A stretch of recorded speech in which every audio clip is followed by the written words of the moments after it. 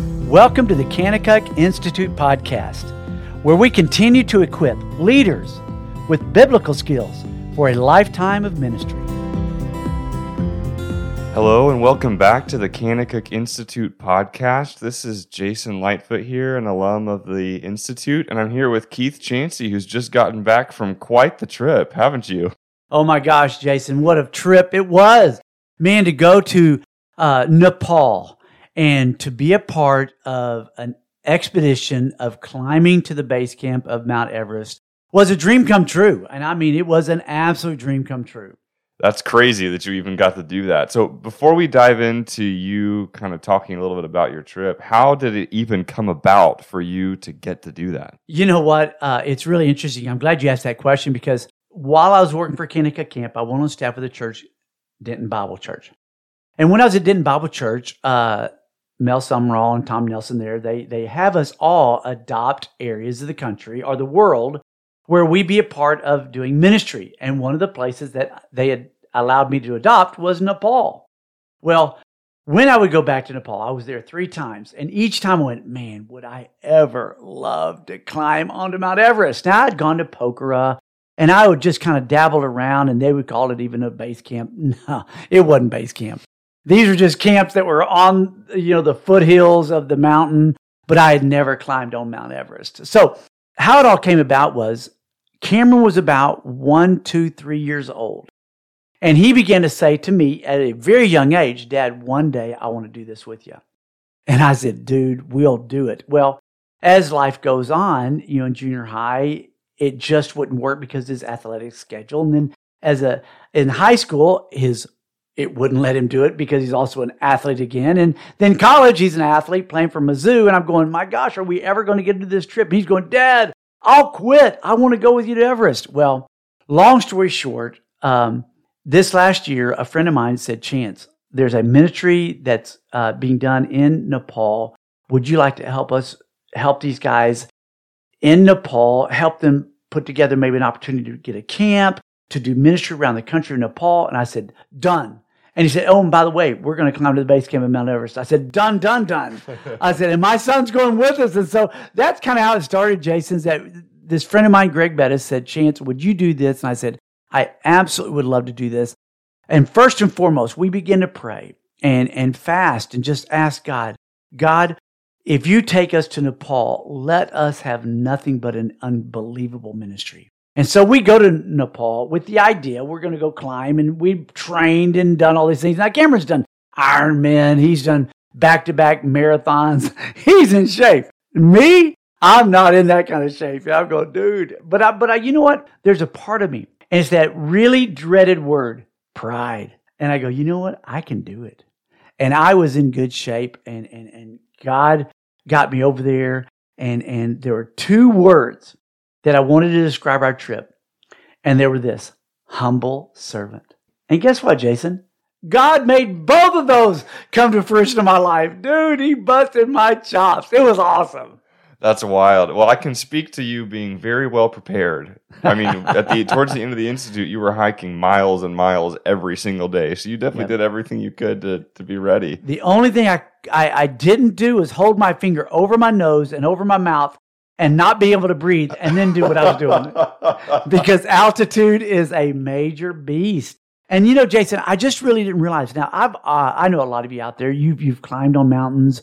You've skied in Colorado, and you go up and you're 10,000 feet, and you go, man, when you climb up those stairs, you go, man, I'm kind of tired. And you get to the top and you go, man, I'm a little bit. And at night you try to sleep and you go, I'm not sleeping real well. Well, that's just called altitude insomnia. And they told me about this. They said Chancey, not everybody that wants to go to base camp can make it. They said even Navy SEALs sometimes don't make it. I mean, well, I'm better than a Navy SEAL, you know what I'm saying? And no, not really, not at all do I ever think that. But I just thought, you know what? You'd have to kill me not to do this. And God said, oh, really? Watch this, big boy. And so it really got a little bit rough. But I tell you, Jason, it was the greatest time I've ever had at trusting God, leaning on God. In fact, Psalm 23, oh my gosh. If it went through my head once, it was 20,000 times. because I'm literally going, the Lord is my shepherd and I shall not want. The only thing I wanted was breath. Okay. But there were so many things that went through my mind. I thought, I've always been the type of guy that I live in a cush environment. I'm an American. We have all these things. We've got fast food. We've got everything you want. It's always at your disposal. And now here I am in a country that is very third world, and I'm being asked to do something that not a lot of people will ever do. And I learned, you can't do this without the Lord. Jason, it was unbelievable. And here I am with my son, and here we are climbing, and we're just going, this is unbelievable. But I'm going to step back for just a second and let you know something. The greatest part of our trip was not the climb. It was not the climb. In fact, that was a secondary benefit of the trip. I'm thankful to get to climb.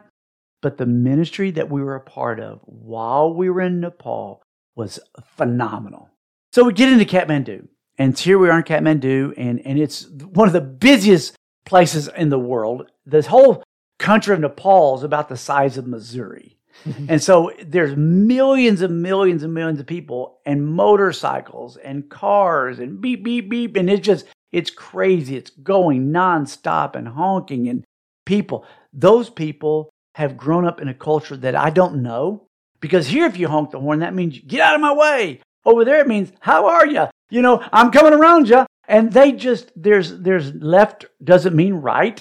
You can go whichever direction and you just kind of get to where you need to go. And everybody just kind of waves and keeps going. It's an amazing thing. And so here we are in Kathmandu, and we're helping this ministry called, by the way, Light to the World. The 2 is the number 2 to the world.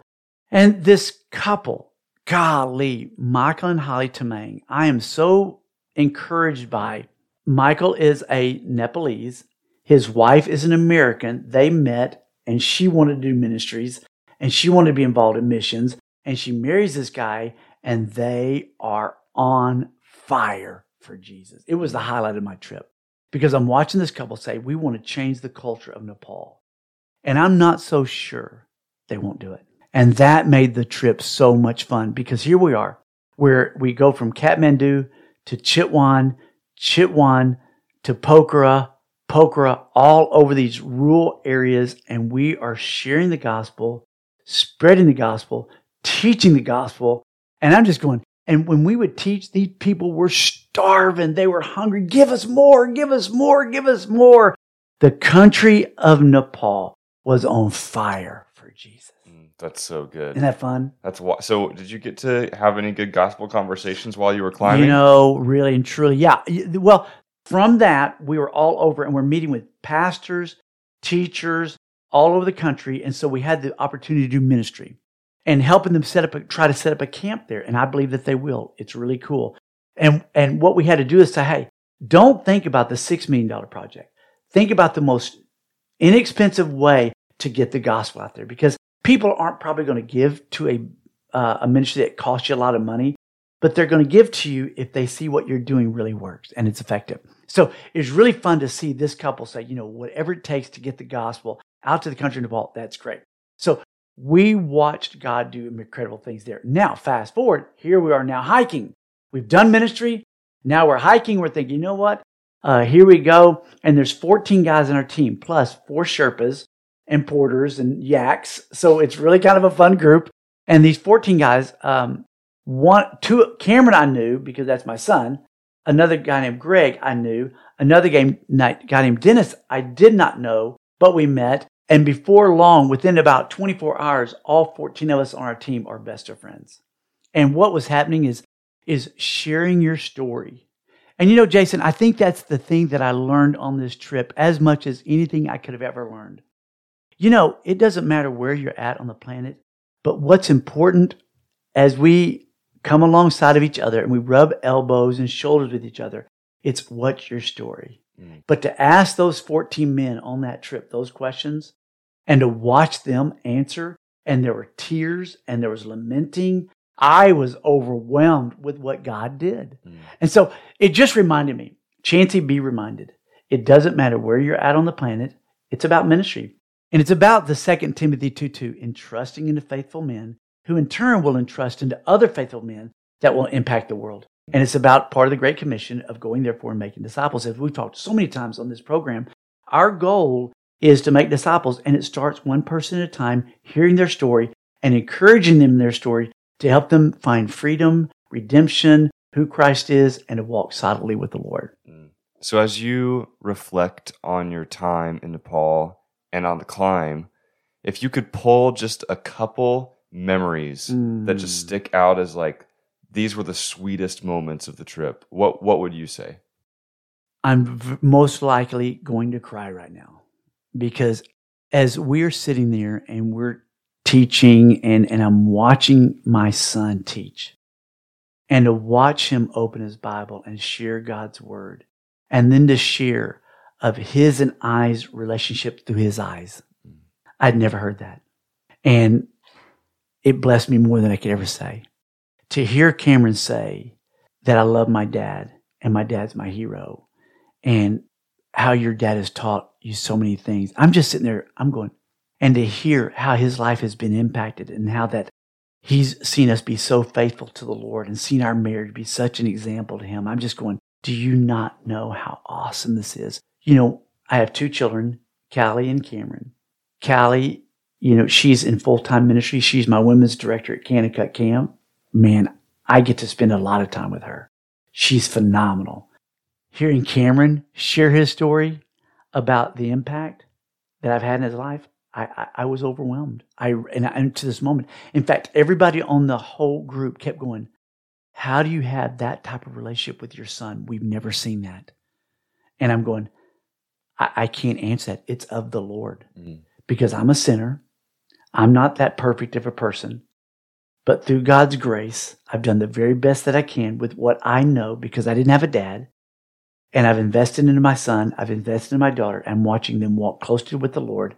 And the sweetest time on the trip was hearing my son exalt Jesus Christ and how God has used me to help him. Great. It was awesome.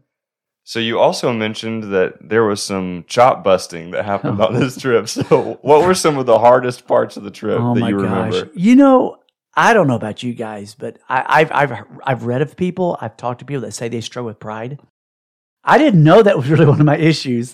And all of a sudden I realized, Chancey, you tend to dig deep into your life and you're able to overcome things. But in this circumstances of climbing this mountain, going up, and when the breathing got really tough and the sleep got few and far between, you began to crumble. And Jason, that's what happened.